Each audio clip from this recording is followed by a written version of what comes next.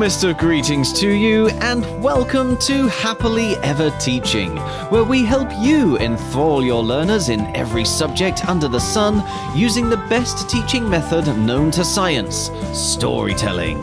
To do this, we feature special guest educators who are passionately keen for your children to become amazing and successful human beings. I am storyteller Chip Cahoon, and with me this week is... Hello, I'm Abby Marison. I am one of the education programme managers for Festival Bridge, and I have 10 years under my belt as teaching in a primary school. Hi, I'm Rob. I'm currently teaching Year 4 class in Milton Keynes, but I've worked in every key stage and key stage 2 downwards. And today we are exploring geography learning outcomes with this week's folktale from Taiwan. You can listen to the story by downloading our sister podcast, Fables and Fairy Tales, or search our website, epictales.co.uk, for No Tigers on the Table. There you'll find a video of me telling the story that you can share with your children. And if you sign up as an Epic Educator, you'll also get a copy as an ebook or paperback, illustrated by the marvellous Mario Coelho, as well as a full audiobook for you to download at any time, and even some tips for telling the story yourself. Right now, though, let's conclude our time with Mr. Chen and all of the villagers of Singkang, and Abby and Rob here as we explore some geography. Rob, do you want to kick us off with the geography for ages 7 to 11? Sure. Now, I've worked through all the Key Stage 2 and teaching the water cycle, which is kind of science but kind of links into geography as well. Yeah. It's a Year 5 part that I've taught, so exploring how the water cycle works, what happens at different stages and things like that would lead nicely into floods. Probably not nicely, but it would lead into floods. Know what you meant, yep. Yeah. And again, in the same way that with the design technology, I would present my class or children with a brief. I'd say, right, we're in the village, there are floods coming. What are we going to do? So you would have to create a map of the village. That's in there for our other regular contributors. You would have to think about your evacuation plans. Where are you going to send people? What are you going to do to secure the buildings? This would probably be upper key stage 2, thinking of it like this. You could add to this investigation by looking at famous floods that have happened, doing the research in it, and what was the cause, what was the effect, what happened afterwards as a result of it.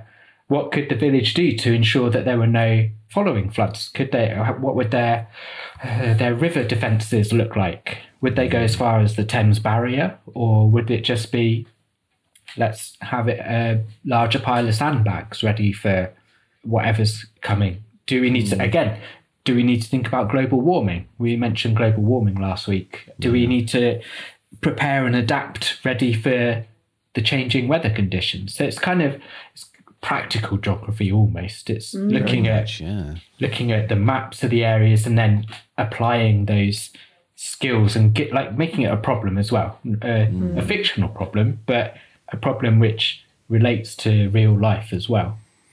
Definitely. And then in the UK and the US, I think certainly we've had some very real life examples of flooding, and that's quite close to home. So I don't know if it's possible for schools to link up and chat with some schools who've been through that experience and have some sort of exchange where they can talk about what the actual steps taken were, what they're doing to guard against it happening next time. Yeah, because like you say, it's all very well saying, oh, well, the town has built coastal defences or they've bricked the river in. But if it's in a school, then that's a more relatable place for children. What has the school done to protect it? You can then imagine that. Again, we're going back to imagination again. What would your school do to... Does your school need to protect from a flood? The school I'm at currently is at the top of a hill. So the likelihood of not like a mountain, but is up on a hill. So would it need as much protection from a flood as a school built on a floodplain? Because again, Year 5, 6, we're building more houses. We're building them on floodplains. Is this a good idea? Is it not a good idea? what can we, if we do this, what do we need to add to the building design to make sure that they are safe and habitable places? And coming back to doing things for a purpose, it's really important to test your fire evacuation procedures with young people so that everyone knows what to do. But actually, we don't often talk about it in terms of leaving the building for other reasons than a fire. And there can be other reasons that you need to leave. So giving those kind of real world experiences of, yes, it could be a fire, but it could be all kinds of other dangers, and we need to find the safest way. So when you do your test or your procedure, talking about safe exits and knowing the building and knowing why certain things, why fire doors are shut and why fire extinguishers are where they are. But you can do that with the entire school. It doesn't have to be with Key Stage 2, but talking about how we keep ourselves safe and the measures that we have to keep ourselves safe. That links quite nicely, I guess, to what we were saying earlier about different beliefs and how some areas have the different beliefs. But if for example, if this podcast reaches Japan, I know that emergency procedures there include earthquake procedure, and you wouldn't leave the school for that. Right. Or you might do to get to a higher place, but your procedure is different to go and line up on the playground. And that takes us back to cultural awareness of how different places are around the world. But it takes us back to our very first session on this series where Rob was talking about respect.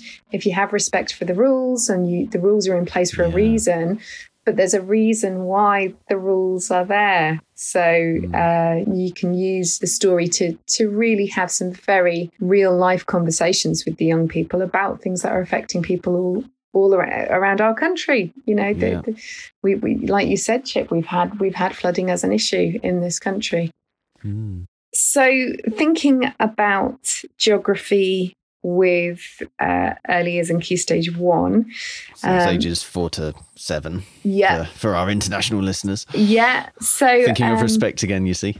Absolutely. Yes. Thank you for that. We call it all kinds of different things. I think they call it kindergarten in America, don't they? Yeah. So I was thinking about our lovely tiger again and thinking about whether the young people have ever met or seen a tiger in real life and where they might have done that. So in this country, it's most likely to have been if they visited a zoo and they might have seen a tiger there. They could learn about the kind of habitat and diet a tiger in that situation would have, because of course they are caged and they are still killers. They are, but what are they fed? And I think we mentioned earlier that a tiger has a starved day and what kind of meat they're given. But then go on from that to explore, well, do tigers in the world live anywhere in the wild? And we know that they do, but young people might not know that if they've seen them in the zoo, and they might not know that they're not kept as pets. Well, I hope they're not kept as pets. There might be places that they are. If anyone's watched the Netflix Tiger King series, they'll know that there are quite a few places in America where they're kept as pets. I think there was an alarming statistic right at the beginning of that series that there are actually more tigers in captivity in America than there are running wild in India and Asia at the moment. Philosophical question whether that's right to do again, you know, keeping pets and what kind of pets is. So you can lead on from that. But my question was saying, you know, which continents or countries do tigers live in the wild? What's their typical life? What do they do for leisure? What do they do for play? You know, they hunt their food, and what's their life like? But using all of that for geography, for research. But then, of course, most things that children learn are underpinned by the literacy curriculum again. So